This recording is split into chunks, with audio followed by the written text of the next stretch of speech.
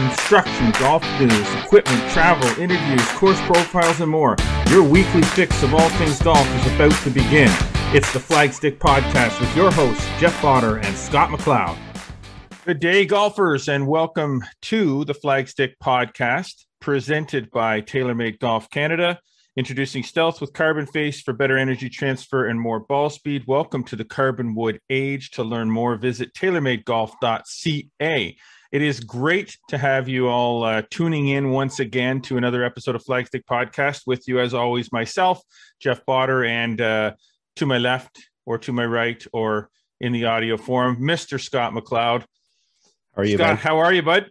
I'm doing good. Awesome. Another weekend has passed, and we're back at another another recording of another podcast. And man, this past weekend was a little bit more summer-like. Call it a little more golf weather related. Yeah. Feel that warm weather back. Did you get out to play at all on the weekend? Yeah, I managed to, which was great. It was nice to get out. Heard from a lot of other people as well that, they got out. Golf courses obviously were, recovering a little bit from some rain and moisture last week. So some didn't quite have carts out, people that I talked to. But yeah, it looked pretty busy and I was glad to get out. Batted 9 holes with my daughter. I think that was Saturday night. It's all a blur. I'm just back from Toronto.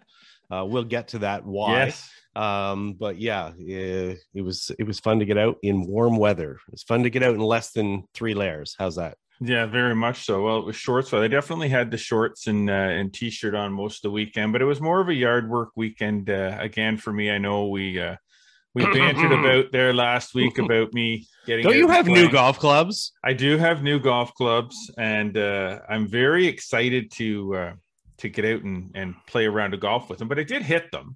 Because I do have the net. So I did get a chance to hit them, and I did like them a lot. Golf is not played in a net. No, I know that. I just, this weekend was just really, it was a tough weekend. It's Mother's Day weekend. Am I going to hear this same story? No. I know. I get the Mother's Day thing. I totally get that. Obviously, yeah, I was doing the same. So, happy belated Mother's Day to all the Mother's Day outs. Exactly. Well, look at my wife, we had an opportunity on Sunday. There was nothing going on. So we jumped in the car after breakfast and we went to Home Depot, to the garden centers, and we probably actually haven't spent a full day, just the two of us out running around doing stuff. And date to Home Depot. Very nice. Wow, what do you want? She likes the garden centers. We were particularly looking for something, but it is what it is. Anyway, we could go on and on about that stuff, but this is a golf podcast. It is the Flagstick Podcast. So we have another awesome show this week. I'm going to say that every week. We have another awesome show. Because I think we're always going to have an awesome show. At least in our mind, it's going to be an awesome show. We'll be trying to, for sure. Exactly. We got some great discussions coming ahead on the front 9 with a number of Canadian golf stories. Quite a few on our sort of list of hopeful discussion points. We also have on the back 9, Kevin Haim's going to talk to us about some pitching. We've got a little product watch talk that's a little, call it a little off the wall, if you will. And we'll leave the little teaser there. It's probably not as off the wall as it might have been 5 years ago, but little teaser there. And we got a great interview that you brought back with you from your media day at the RBC Canadian Open with Bryan Crawford, and that's going to be a great interview. So you're not going to want to miss any of that, the front 9 or the back 9. But let's get to the front 9 because that's how it all begins. Presented once again by Metcalfe Golf Club, a natural setting, a pleasant challenge. Looking for fun golf at a great rate? Save 15% when you prepay. Visit metcalfegolf.com to book. All right, Scott. Diving into the front 9, peg in the ground, ball on the tee, taking a swing down the middle. Let's talk CJGA, OVGA. Yeah, we actually, tournament season has started. It really has. So, which is nice to see. As much as some of the people said, "Hey, I'm not really prepared to play tournaments," but guess what? The tournament dates are here, And our Joe McLean was out at the Canadian on the weekend. It was the first event of the year for the OVGA. After a 2-year break because of COVID-19, they played the OVGA Spring Classic, which was also a qualifier for the Optimist and the Ontario Spring Classic. 75 junior golfers out there playing, not just from the Ottawa region. Some came in from, Toronto and Quebec as well. Great to see 7 winners. I'll name them off just because, I can. Sure. But, you can check the website for more details if you want to hear more about that. Bantam girls was Gracelyn Zhao from Rivermead Golf Club. Juvenile girls was Sophie Folds from Royal Ottawa Golf Club.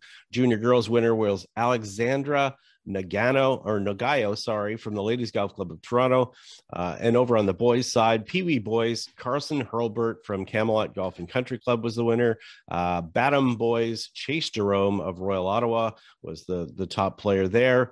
Juvenile boys winner was Henry Dow of Richelieu Valley Golf Club, just outside Montreal. And the junior boys champion was Luc Antoine Dessel from Royal Ottawa Golf Club in a playoff. So great to see. Great to see the tournament season getting underway. And obviously, we'll talk about that in a little bit, but we've got a tournament coming up in just 2 weeks as well. I know. Yes. We'll save that for much later in the show, I think, to give everybody an update on the Flagstick Open. But some other great things happening. National women's team coach was named. And who do we got there? Yeah, Salima Mosani was named the coach. Salima's been an assistant with the program for a while. If people are not familiar with Salima, back in 2008, she won a Canadian Women's Tour event at Ottawa Hunt Golf Club, shooting 66-66 there. She went on to distinguish herself at Stanford University as a player, became a coach there. Got into the coaching side of things. Even though she's from Burlington, Ontario, she ended up living out west, out in British Columbia. Been part of that program for a while, but she's been named the head coach for the national women's team. Tristan Mullally, who's been the longtime women's coach, is moving over to a new role in player identification, which is super important for this program. It's really the program is growing. There's more players involved in the national team program. In fact, I spent 9 holes yesterday with Kevin Blue, who's the high performance director for Golf Canada. We had a fair number of discussions about the national team program and the expanding things they are doing with the coaching programs here in Canada. As I said, getting more coaches involved, getting more players involved, and really building a system that is going to allow players to excel and reach their potential better than maybe in the past, as far as some of the opportunities they had available to them. Cool. That's awesome. Now, one of the big events coming up in later this summer in the Ottawa area is the CP Women's Open, and returning to the Hunt Club. And there's always going to be players in the field that are going to be an attraction. Anna Davis was added to the field for the CP Women's Open. Tell us about that. Yeah, so that's a nice addition. Obviously, being one of the biggest purses on tour and a highly respected event, you're always getting the top professional players in the world coming to this championship. And in fact, again, same thing. Lots of people I saw yesterday. Ryan Paul, who's the tournament director, very excited to get to Ottawa and get things going here. But they have added Anna Davis. And if people are not familiar with Anna, she was the winner this year of the Augusta National Women's Amateur, just a teen still, just made her first LPGA start and made her cut as an amateur. Nice addition to the field. Certainly will add a little bit of different variety to the players out there. I mean, I'm sure some people may be familiar with her bucket hats, and she is a lefty. Mm-hmm.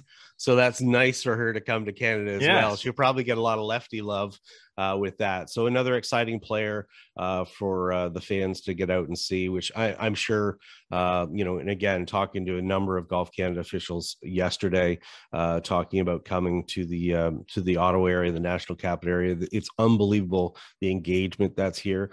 In the past, there's been over 1,400 volunteers, but I think they have over 2,000 this year coming. It's insane. The record attendance last time it was held here, and they're expecting just the same. And obviously, with Brooke Henderson sort of headlining that, being that she's from Smith Falls, not far away, and she's an honorary member at the Ottawa Hunt Golf Club. So having Anna Davis there will be a nice touch and another link for this country with the Augusta National Golf Club, which is nice. Yeah, no, it's great. And I mean, we all remember the last time that the CP Women's Open was here and the mass swarms of people that were out there, and to think that there would be even more. And thank goodness that this is happening sort of, I say post-COVID, but maybe it isn't post-COVID, but at least it's that sense of normalcy that we're getting back to, and to see the droves of fans that are going to be out there watching these ladies play. And if anybody has never been to, a professional golf event, let alone an LPGA event, this is good golf. Like, don't kid yourself. Don't kid yourself. The shot making that you'll see, they hit it long, they hit it good. And fantastic player. So very exciting golf to watch. So when you get your opportunity to get tickets for that, and when the event gets here, get out there. Well, we'll have updates on the CP Women's Open as we get closer and closer. Obviously, some of the details are still pouring in, and there more and more details will be pouring as we get going. Now, yes, I may not have had the opportunity to play yet on a golf course, but much like yourself, playing or otherwise, we still make our rounds. We do, and so we get out, we see what's going on. And now I've since pulled the course openings link off the front page of the website to make room for some other stuff that's up there, but mainly because most of the courses at this point are now open. But you're seeing some things, much like I'm seeing some things out there that are, we're getting there now. This week should be a major turn once this episode of the podcast is out there. More and more courses will be open and changing the rules, but some courses are still a little bit wet. The ring, and carts are a little slow to get out. Yeah, just getting out to see a few people, a few managers at some other clubs, having some discussions with some club professionals out there. Getting there, courses obviously you're not 100% shape yet, which you don't expect. It's very early May. Welcome to Canada. But expectations lower than people, right? Lower them. Yeah, but now that the warm weather's here, like you said, carts getting out. A couple of managers at some public facilities mentioned that there was some weakness in the tee sheets in some areas, just due to slope, just due to the weather more than anything. I mean, it was a bright weekend, but Saturday morning was pretty brisk. I don't know how it was there, but it was brisk down here on Lake Ontario. As I said to one pro, I'm like, how are your outdoor lessons today? And he's like, I was wearing 4 layers and looking for a 5th. So 2 cart mitts and a parka. Yeah. So, hey, thankfully that is hopefully behind us, and we've got some sunshine and things ahead, and it's full speed ahead for most golf courses. As you mentioned, most of them open now, even up into the upper Ottawa Valley. Our calendar is still online. I'm still updating it when I have a few dates there, but in most cases, all the golf courses are open. Beautiful. Now, when we were making our notes for some things to talk about with respect to news and golf news, when I saw this name on a list, because I was like, it's funny because some names have come across over the years. I mean, we've seen pretty much everybody. From the time, because we've been doing this for so long, like guys like Lee Curry and Brad Fritch, and that are, full-grown adults who played professional golf, and remembering them when they were juniors. I'll chirp Brad, and I'm still not sure if he's a full-grown adult, but physically, yes. Mentally, I heard him on the radio on TSN 1200 the other day. He's actually a pretty good sports radio host. He certainly, as a golfer, he knows his hockey. Yeah. But this name kind of came up, and it just I'm like, my God, I remember when this kid was like a kid, and and Jamal Musawi. Yeah. It was recently named the Athlete of the Year for St. Lawrence Surge. So he's down in Kingston, so him a lot better than the whole family. And why don't you tell us a little bit about what that being named the Athlete of the Year for St. Lawrence Surge is all about? Yeah, so Jamal, obviously we're familiar with Jamal and his brother Assad. They played in our tournaments for many years. Their dad Jack is obviously somebody we've known for quite some time. Yes. busy golf family, but Jamal went to St. Lawrence College, and he's been a standout golfer there. He's done quite well, not only on the Ontario level, but also at the national level as well. Gathered more than a few medals. And the neat part for this award is the fact that he's being named the athlete of the year, not the golfer of the year, the athlete of the year, for the St. Lawrence Surge. And that's sort of a big distinction for golfers at most post-secondary institutions, because golfers generally don't get a lot of the publicity and the play. No love for the golf. Yeah, it's usually the other sports. So I think Jamal was quite excited about this award, and I know a lot of people were for him as well. He works hard on his game, likes his game, has a very engaging personality, is what we should say. It's been fun to have him at the Flagstick Open over the years. And again, I look back at, I think I have a photo from the Ontario Mid-Amateur where he was caddying for Jeff Crow, and they had a homemade jersey on him, and it was at Loyalist, and it probably was 2008 maybe. So it's neat to see how these young golfers grow up, and congratulations to Jamal on being recognized as the athlete of the year for the St. Lawrence College Surge. Way to go, Jamal. Now, Jamal, I'm looking at the Flagstick Open roster. I know, for this year. Where are you at, Jamal? He didn't get in the field, I don't think. No, he's probably working. He works hard. Work hard on getting into the Flagstick Open, Jamal. We want to have. I know he played in it back, and I think he actually won.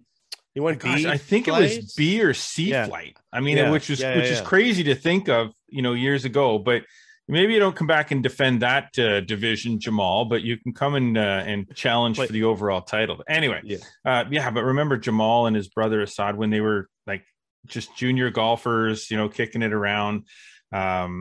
And speaking of junior golfers, one of the most awesome junior golf tournaments in the region for many years now is the Loyalist Junior Showcase. My son Brandon played in it one year, way back when he first started playing golf. An awesome weekend of junior golf for the kids, and right down in your neck of the woods again, down at the Loyalist Country Club.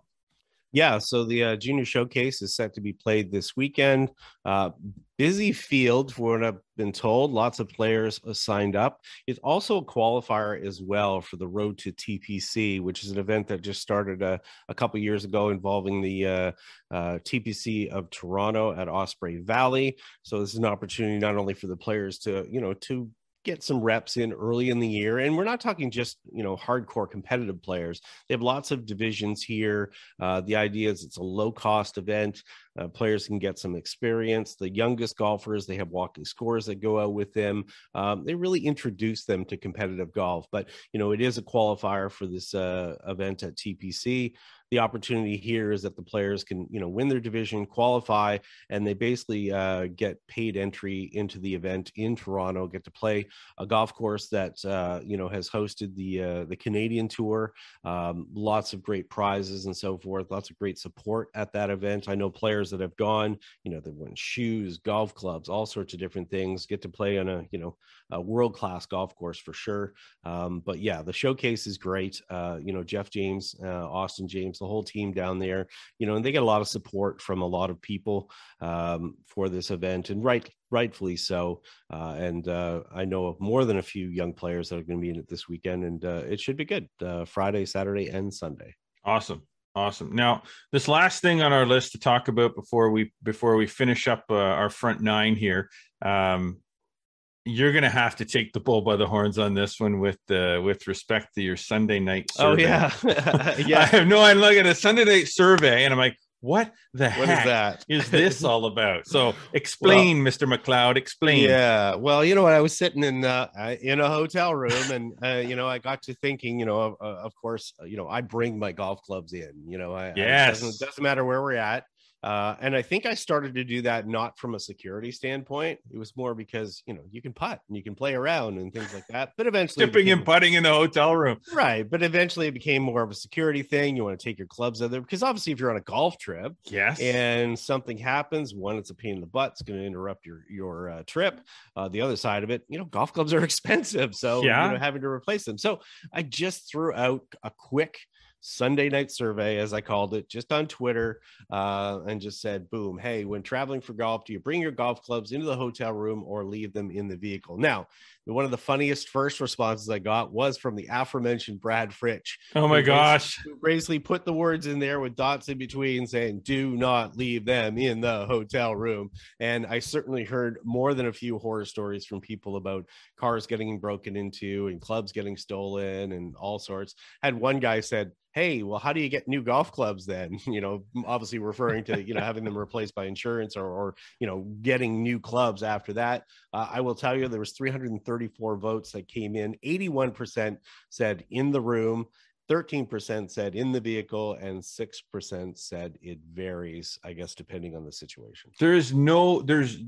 I can't even imagine a situation that I would leave them in the car. I remember we had one of our trips way, way, way back in the day, back in the old retail golf shop days. And we were in, I think it was in Orlando. Yes. And we didn't leave the clubs in the car, but we left some winter coats because obviously we'd driven all the way down there. We left winter coats, CDs. And what happened? Yeah, car got broken into. Car gets broken into. And some of those CDs were yours and they're irreplaceable. Don't be sad, please. Don't you make me feel CDs. bad. I'm not missing CDs. No. At this point, not nowadays. But I don't think there's. I mean, I remember even when we went to trip to Nova Scotia that one time where we stayed over in Dartmouth. Yeah, and we had a room right outside where the vehicle was, like a sliding glass door that we could go in and out. And we even that night we unloaded the whole vehicle. Yeah.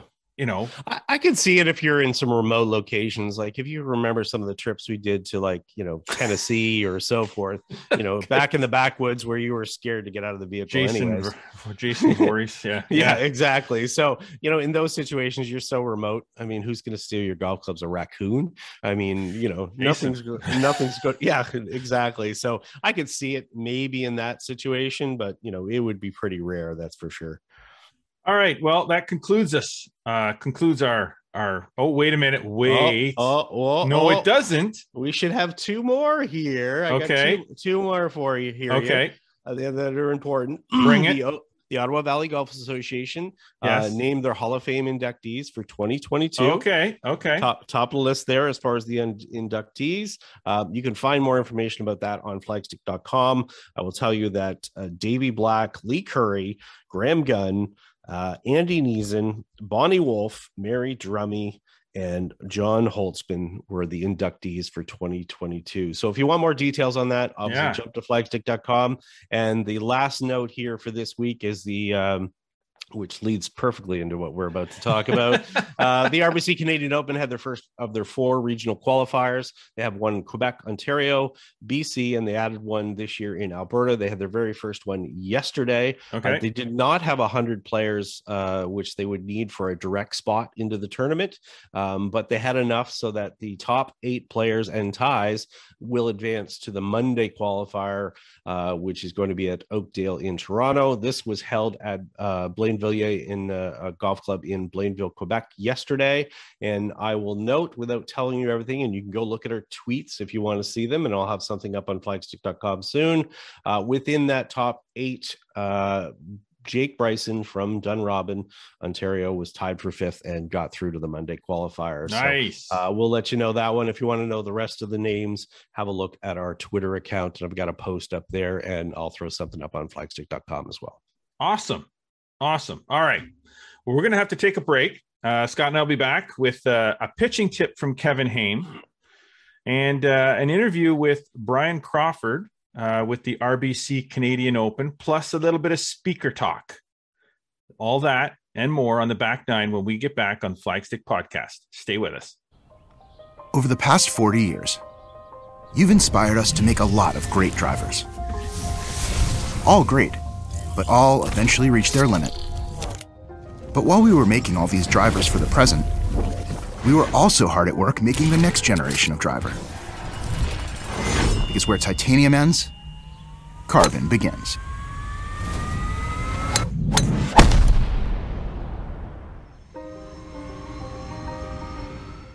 And we are back with another step onto the tee and back into the back nine, presented by Golf Sim Gurus. Work on your game all year round in the privacy of your own home. Custom golf simulator setups built to your specs and to fit your budget. Visit golfsimgurus.ca to learn more. Okay, so Scott, yesterday, you had the opportunity to go and participate in the RBC Canadian Open Media Day for the first time in a while. And I did not. Unfortunately, I could not make it. But as part of that, you also had the opportunity to converse and sit down and chat with various people. And you had an opportunity to sit down with Bryan Crawford and have a little chat. So why don't you set that up for us? Yeah, so obviously there's a lot of people around for the RBC Media Day for the Canadian Open. Great time up there again, as you mentioned.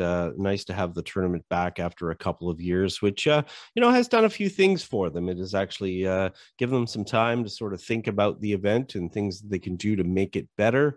And as you mentioned, I had a chance to sit down with Bryan Crawford, who is the tournament director for the RBC Canadian Open, and we chatted a little bit about the infrastructure that we see going on at St. George's right now as they get ready, less than a month away from the Canadian Open, and a little bit about what goes into the event, some things that they've changed over the last couple of years, and what people can expect this year out of an event that they say will be the greatest one yet. Wow. Okay. Well, then without further ado, everybody, have a listen to this interview that Scott had with Bryan Crawford, tournament director of the RBC Canadian Open. All right, we're here with Bryan Crawford, who's the tournament director for the RBC Canadian Open. We are at St. George's for the RBC Canadian Open Media Day. Bryan, first off, why don't you give us a little update how things are looking 28 days out from the tournament? Things are looking great. We've been moving along at a really, really good pace. We actually got a couple weeks under our belts before Christmas time, at the end of November, beginning of December, to get a little head start, and then we're able to get going in the third week of March. So the winter cooperated with us and allowed us to get going and get working. So it's a big process, biggest build we've ever undertaken. So to be able to get a few of those extra weeks really made a big difference, and it put us in a really good place now. So as you saw today, that there's a lot of things out there, but a lot of work still to do, but very much on schedule, which is the most important part. Yeah, I think most people don't maybe understand what the infrastructure is like for one of these events and what's involved. Can you maybe give us an idea as far as, man hours maybe put into it, how many people are involved putting this together? I mean, there's a lot. There's a lot to take in, more than I even saw here in 2010. Obviously, it's bigger than what it was back then. Yeah, so about 15 weeks of build time. We work 6 days a week, and the last week or two will be 7 days a week. And there is 210,000 square feet of space that's been constructed for hospitality and general admissions fans and activation spaces. There is over 6,800 pieces of furnishing that get put out here, which is none of that's here yet. That'll be all coming, and kilometers and kilometers and kilometers of bunting and signage and all those sorts of things. So we have a small kind of operations team of 7, and then we have kind of sales and partnerships and marketing people, and then several dozen people that work for each of our suppliers. So there's several hundred people at the end of the day that are all involved in this whole circus that we build. Well, you mentioned obviously there's been a 2-year break for the RBC Canadian Open, and that's given you some time to look at the infrastructure of the event and some different plans of what you could do maybe better. Or why don't you tell us a little bit about that? You mentioned some things about the app, for an example. What are the things that maybe you discovered along the way within those couple of years that you had the opportunity to be able to take advantage of that time to do something better and improve the Canadian Open? Yeah, it's an interesting kind of balance between what we've been able to implement right away, what is for future years, because we had developed plans, and we're 3 months away from delivering the event back in 20. So we really took the opportunity. We did quite a big study on fans. We did quite a big study on volunteers, and looked at our colleague tournaments across the PGA Tour. Looked at events kind of across Canada, and how they run their volunteer programs, and we learned a lot from that. We started to implement a number of those kind of improvements and enhancements for this year and for future events. we had a great kind of head start on hospitality and had all that time to, kind of sell and grow and had, this demand that allowed us to grow. So we had to look at other creative ways to, expand, with the footprint that we have to work with here, which is, obviously it's a city golf course and, land is at a premium here. So, those are some of the sorts of things that we started to do. The app is a big one that kind of came on coming out of 20 and with our kind of plans to, digitize the event and invest in technology as an organization with the growth of the Golf Canada app. So those are all kind of some of the pieces that came out of that break and that opportunity to also reevaluate your plans and think about them and then things that changed and places that you maybe had access to before that maybe we don't now, or people change and the circumstances change, and so it's amazing kind of the differences from just what we would have done 2 years ago to what we're now doing today. Well, obviously the tournament took a big turn in 2019 and really took on more of a festival type atmosphere, obviously with RBC and the partnership with the music, with the concerts and everything and so forth. Obviously the field's gotten stronger and stronger. Announcements today that, Matt Fitzpatrick and Tony Finau were added to the field, Cam Smith as well. Spectators have a lot to look forward to here as far as the quality of field and that adding to the excitement of the event. How does it make you feel as a, tournament director to be able to look down that list and see such a strong field coming here to Canada? Well, it makes you feel great. I mean, we are very fortunate, in the title partner that we have at RBC and Team RBC, and that is a great home field advantage, partnered with our Canadians that are capable of winning every single week on the tour. So that alone is, a huge leg up. And then to be able to add, top players in the world, like you mentioned, like Scotty and Cam and Rory, who's, our defending champion, and having Dustin, the defending champion prior to that. I mean, you can't ask for more than that. So those things, it makes me excited for golf fans that, you get to come out and be part of that and knowing everything else that we have to offer, from our Recipe Unlimited Fairway, the food and beverage experience and all of the partner activations and all of the things that we have operating in our Fairway, which is our name for our fan village, the Fairway. A small stage in there that'll have programming after golf, before the concerts. And then, the RBCX Music Concert Series. I challenge anyone to find more value in the sport and entertainment space than the RBC Canadian Open offers. You can spend, literally 12, 15 hours here.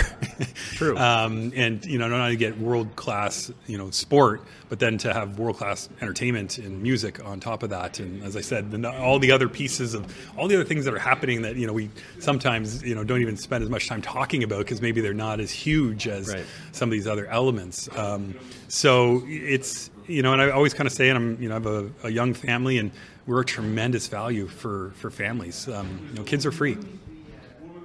Can you go to any other sporting event where kids are free, where we've got, a family care station that, you can go and get a break from the sun and have private washrooms and, a place to change or feed young children. And, those are things, fan activations across the course, the First Tee Canada Game Changers Pavilion with all of the, pieces that they're going to deliver as well. So, autograph zones and, all the sorts of things that are great for kids. I have twins that are 9 and a daughter that's 5, and, they are super excited to be here. There's stuff for them to do all day long and enjoy. So, that's something that, I'm particularly proud of, that, we really are, living up to the sport being for everyone, right? It's really, truly probably the only sport that really is for everyone. My 98-year-old grandfather will be here to enjoy it, and my 5-year-old be at the Flow Rider daughter. concert. I'm sure you might be right up front of Flow Rider.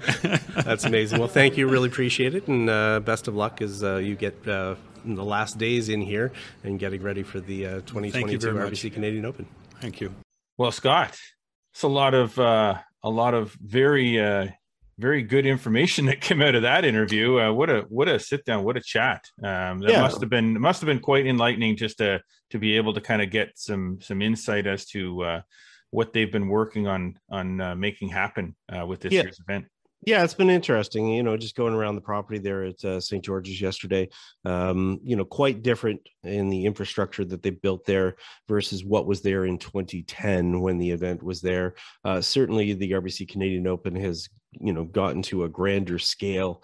And as you heard there with Bryan, you know, laying out some of the details of the infrastructure and what's being put into it and you know, the process of getting that event ready. I think people, you know, once they hear those details, they go, maybe I should be up there or getting some tickets. I will say, you know, things like hospitality and VIP tickets are already sold out. There's still some daily tickets and things that are available. Not sure what the status is for the Friday and Saturday tickets, which would also include the obligatory concerts that are available that night. Friday night gets you into the Flo Rida concert, and Saturday night gets you into the Maroon 5 concert that they have nearby as well. So I mean, it's shaping up to be a heck of a week, and you know, just a huge celebration of Canadian golf and really, you know, what's happened to the game in the last couple of years. And 2019, as I mentioned in the interview, was, you know, huge for Canada. Rory McIlroy winning at Hamilton Golf and Country Club. That was the first time that they had the concerts. It really, there was a huge buzz about the event. And I think you know, what Bryan said there about, you know, how they're getting ready and what their expectations are and how they've ramped things up even more, I think is just great for Canadian golf in general. Perfect. That is perfect. Well, the one thing, Scott, that is for certain is that if you want to make it into the field at the RBC Canadian Open in the future, in your future, you may need a lot of help, need a lot of help from a golf pro. But you know what? Let's start by checking out this week's Lesson Tee with Kevin Haim. It's time to hit to the Lesson Tee on the Flagstick Podcast, brought to you by Kevin Haim Golf School. It's always the right time to play better. Whether you need private lessons, better short games, some putting help, or even some custom club fitting, visit kevinhaim.com, and remember that better golf is a lot more fun. This week, Kevin is going to help you out with your pitching. So let's take a look at this, or a listen at this. Okay, we're in our 3D motion capture studio, and we're going to do something a little different today in here. We're going to hit a pitch shot, and Jake and I want to explain to you how this works. Jake, my techspert back here. Jake, when we teach people how to pitch the golf ball, what do you think is the most common thing they do wrong? I think people don't use their body enough or correctly because they're too worried about keeping their head down and hitting the ball with their arms and hands for a pitch shot. Yeah, you got it, man. Bingo. So everyone keeps their head locked down and thinks waving their arms back and forth will make them more consistent. But that leads to too much wrist action, no weight flow, and no body movement. And you need body movement in sports. So I'm going to hit a little shot here, everyone. 40-yard shot, a pitch shot. And if you watch great pitchers of the ball like Tiger Woods, you're going to see some body movement and quieter wrists and hands. They're relaxed. There's a little bit of motion in them, but they're not really wristy and armsy and waving their club back and forth. So let me hit a little shot. Jake, I'm going to hit 40 yards, okay? I'm going to try 40 yards. Yeah, let's do it. We got that golf ball under my lead eye. All my lines look pretty clean there. You look good. Good. Okay, so a little rib high to rib high, 40-yard golf shot. Here we go. There we go. That felt about 40, Jake. That's how I typically pitch a ball near the green. So let's look at that data now and see if we can come up with exactly what happened on it. Well, the good news is you hit it 41.86 yards, so you did a pretty good job. Not bad. So I've got a 6-foot putt coming back. I've got a little 2-yard putt coming back. That's great. Unless it's a steep slope, Jake. Then I got a downhiller, a tough birdie. That's a good point. But anyway, 40-yard shot. So there we go. So let's look at what I did. I want body motion, quiet arms and wrists. So let's bring me back to halfway back, which is, you know, my full backswing there, and see what happened. Yeah, so as you turn your chest and hit your little 40-yard shot. Yeah, so hold on to that. People can see my my lead hands there, just above my belt line, right? Little partial shot. How much have I turned my wrist there, Jake? I'm sorry, not my wrist, my shoulders. So at this point, you've already turned your chest about 45 degrees, which would explain to everybody how body-driven this motion is. As the chest turns early in the swing, that's what gets you going in the right path and brings the club up to what we'll consider your top of backswing on such a small shot. Lovely. And then, okay, a little half backswing, a little pitch shot here. We're pitching it on the green 40 yards away. Let's turn through it and see what it looks like at the finish, Jake. So I'm moving on to my lead leg, and I rotate. My head continues to rotate with my body, and it's just a nice, quiet little pitch motion. But oh my goodness, I'm 120 degrees, or I'm 100 degrees around, Jake, my chest. So I'm more than facing the target. I'm actually past that, just on a little shot. Agreed. And isn't that cool? This should make sense, everybody. If you turn your chest and use your body rotation to hit the golf shot, your hands can be more quiet, which means your face can be more square throughout the shot. You can release more athletically and naturally and allow the club to do the work. So we see it's a very common thing with great pitchers of the golf ball that they'll have a large amount of turn in their chest and their backswing, and then as they move through the ball, they release completely to their target and allow the club to gather the ball. Good work, Jake. Great numbers there, everyone, so you can see what happens. I let my head go, I let my body move, and it's like a little underhanded throwing motion, and it leads to better pitch shots. Try it next time you're practicing. Well, I don't know if these tips will certainly help my game because I don't practice enough. But if you practice enough, these tips will definitely help you out. That one's rather a good one. Talking about the body motion during your pitching and how that might help you lower your scores. Yeah, especially this time of year, it's important for people to get out and get on grass. A lot of people have maybe been practicing indoors off of AstroTurf or turf. Not quite the same as going out there and practicing your pitching off of grass. And generally, your ball striking is not going to be as good this time of year. So you're going to have to get up and down more. So, having a better body movement there to really aid your pitching, certainly important. And not only to take in the advice there that Kevin has, but to implement it as you well. Go and practice. Well, yeah, I know. I used to take a block of wood, or even I used to take like 3 golf balls, and I'd put them underneath the right side of my right foot, because as we know, I like to sway, and we talked about on one of Kevin's other tips about body motion, and that helped me keep my weight more to my left side, which gave me a much better strike, much crisper strike on my pitching and my chipping, because then you eliminate the movement. But take the time to practice this stuff, people. And these tips are quick, they're simple, easy to listen to when you're on the range and follow, and they could help you. I'm not going to guarantee they're going to help you, but they certainly could help you.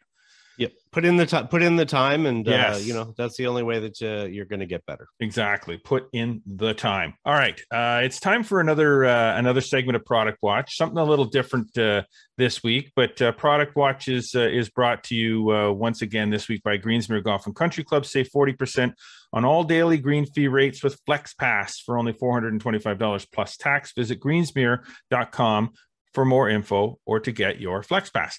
All right. Now, when we come up with these Product Watch, sometimes it's a product that we want to talk about, a specific product, and we've got details, we got a little bit of the sell sheet on it and whatnot. But I wanted to do something, when we were talking about products for this week, I wanted to do something a little bit different in that this is less about a specific product and more about a category of product that seems to be becoming more and more popular. And I know it's not new. This is not, oh my gosh, this is brand new this year. Can you believe it? We got to get this. But it's something that has gradually become more and more popular in the golf arena, if you will. And that's these golf speakers, these Bluetooth or wireless speakers that people seem to have. Everybody seems to have them, and just seeing more and more of them crop up. In particular, we talked about the Bluetooth rangefinder on the last episode of the podcast. And then I just happened to be sort of doing a little bit of internet golf world searching and some sleuthing. And some sleuthing. Put my Sherlock Holmes hat on, but Bluetooth actually has just introduced a speaker. And that got me sort of, because it was top of mind, got me thinking, I wonder, what features do these things have that are, and man, oh man, when I started going and looking at it, it was crazy. Yeah.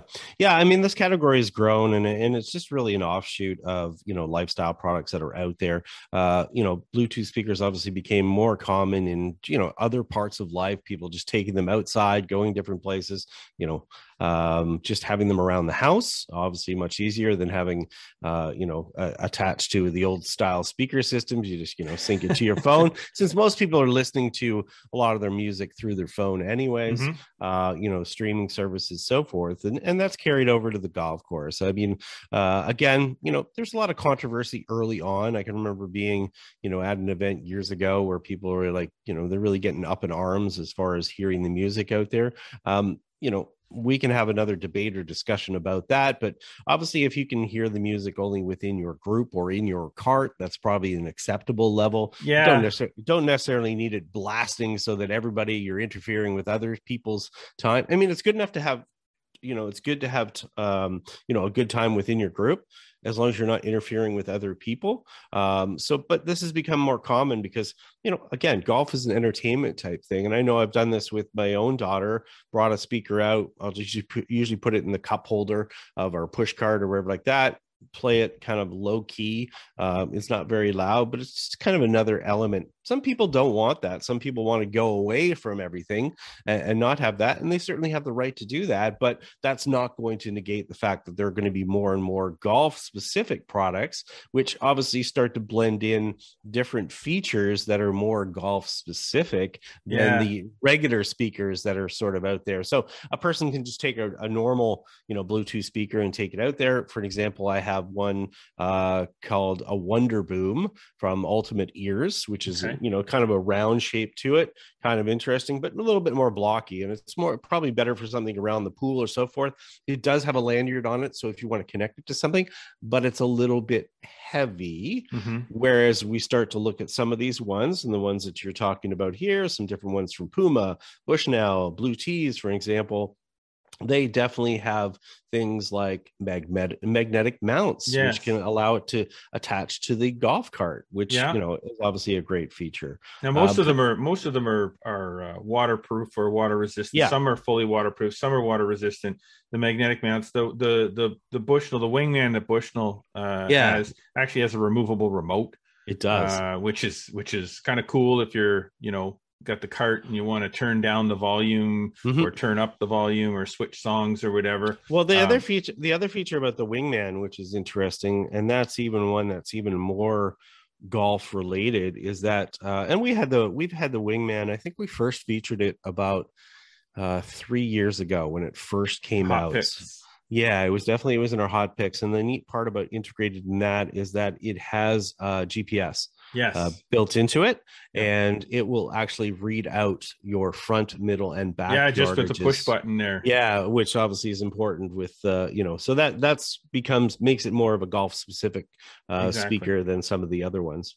Yeah, I know the Puma one. I know I have the little Puma puck, the smaller one, the pop one. The pop one, and it's got a little bottle opener. It does in the back of it. I have one hanging in the kitchen here. Actually, what golf accessory item shouldn't have a bottle opener? There you go. I don't know. I don't know how many bottles you open on the golf course, but JBL has one. It's the JBL clip. It's like got a little carabiner clip on it that you can clip on your side of your bag, whatnot.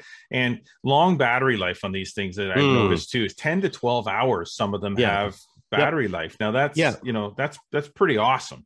For the number of rounds, 3-4 rounds, whatever. I think the Blue Tees one I saw is 13 hours. So, but most of them are in that same range. Obviously, it's dependent on battery size and output more than anything. Exactly, and I think the Blue Tees one I was looking at actually has the ability to pair units together too. Yes. So you multiple units can pair with those speakers. So and there's some cool colors and things like that. Like, I mean, I'm gonna be honest, I'm all in for it. Like, I think it's great. I think it's cool.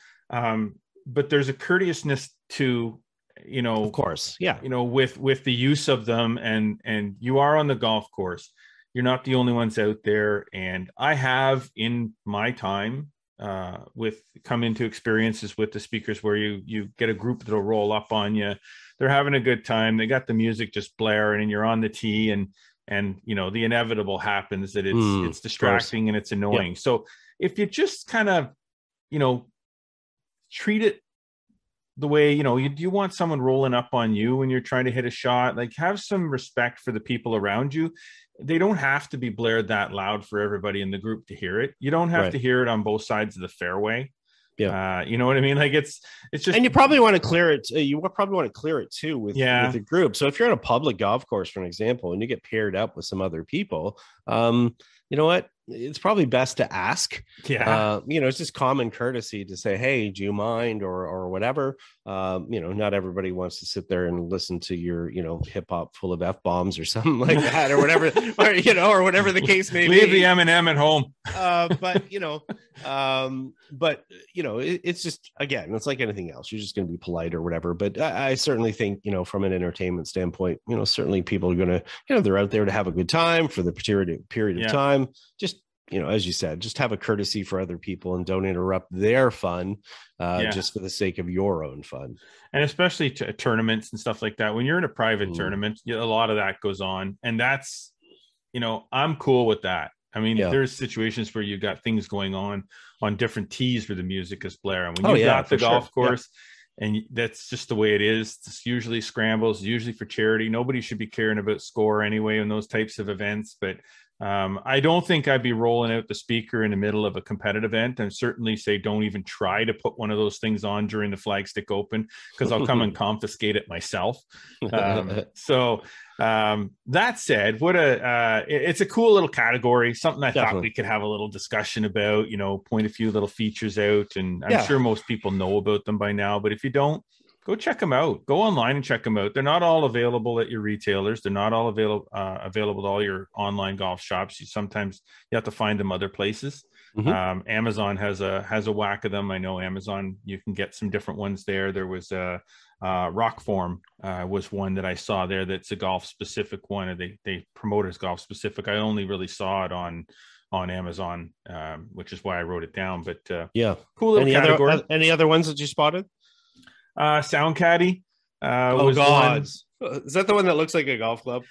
Yes. And you know what? It's cool, because when I saw it, I thought it was actually just attached to the head of a golf club sticking in someone's bag. And I'm looking further at it. It's actually, it looks like a driver head. Yeah. Sort of, and it's got a lightweight plastic shaft. You just stick it in your golf bag like a club. Now, does that count as a club? Like, if you have that in there, is that a 15th club? No. And there's been a couple of those that are like that. Obviously, it's pretty cool looking, though. I gotta say, you got to find your marketing niche, right? Right, but it seems a little large to fit it in there with your golf clubs as it is. When I guess it's a little, I don't know, it's a little glitchy, I guess. Whatever, I don't know what you want to call it or whatever, but it's something. It's something. I mean, really, with the size of some of the other ones, I don't think you need something that's big sticking into your golf bag. In most cases, they're going to be in your cup holder. They're going to be in the front part of your cart anyways. But I guess maybe if you're, the good part about the ones like the little Puma one with the lanyard, it's super lightweight. The smaller one, it's really easy just to attach that to your golf bag. So it doesn't necessarily have to be a cart type thing. And size is certainly important when dealing with these. Something like the Wingman wouldn't be something that you would normally carry in your bag. No. And make sure you turn those things off when you're done with them, because I did happen to have a situation where I was playing, the music was playing through the speaker in that basement when my phone was upstairs, and I was trying to figure out where was my phone. It was paired with it because I left it on in the basement downstairs, the workout room, and the speaker was playing down there. I'm like, gotcha. So make sure you turn those things off, because you never know who's listening. There you go.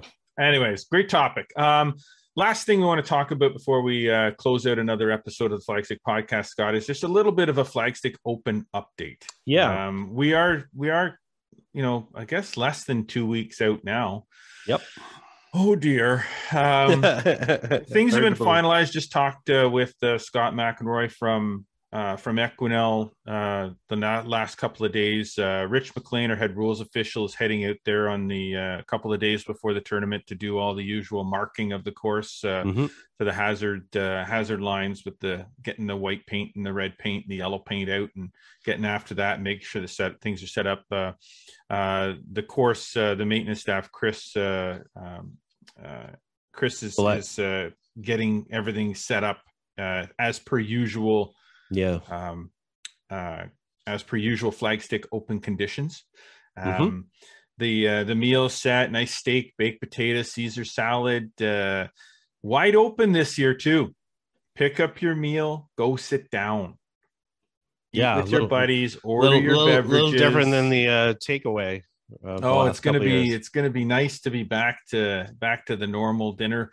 Scorecards will be available this year, so you'll be filling in your scorecards. However, we will still be electronic scoring to make sure that the leaderboards are live. So that's still going to happen, but we will have paper scorecards available for everybody this year, kind of back to the tournament style of things. We've had ins and outs happening the last week. There's been at least a dozen withdrawals from the event and a dozen people added. We still have a fairly deep waiting list. If you want to have a shot to get into the tournament, I know you're going to be at the very bottom of a waiting list, but the closer the event gets, even the waiting list, when we have cancellations, a lot of people that get added don't want to take their spot because they've moved on to other things. Right. So there's always still a chance. And remember, you register and you're on the waiting list. There's nothing written in stone there. You're not paying anything unless I put you in. Right. So, there's no issues there. Things are a little different, obviously, this year we're doing the split tee. So we'll have our A's and B's going off of one tee, and we'll have our B's and our C's and D's going off the other set of tees. So it'll be off the front and the back 9 crossover both days. And we start later. We're starting at 11:30 instead of our usual 8:30, 9 o'clock. So it's field's looking pretty strong. Oh wow, let me tell you, it's a deep field. Yeah. And our our C and D flight, it's not like because of what I'm going to tell you about the A flight that it means that the D flight's going to have a whole bunch of single digit indexes in it. That's not the case. The rest of the field kind of does divide up the way it should divide up. But our A division as it sits right now ranges from plus 4.0. So not 4.0, plus 4.0 down to 0.4. And that's 30 players that make up that A division as it sits right now. So our B flight is starting at 0.6. It's super competitive. And it is, which is why our A and B division of the tournament always play off the same tees.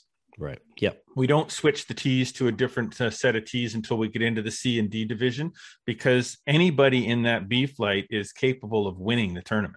Yeah, for sure. And that's the way it's been for quite a few years with the event. We did have a B flighter win, or not win, but very close when Wesley Kwok had I think he was 68 or 69 on the second day, and 9 under for the tournament.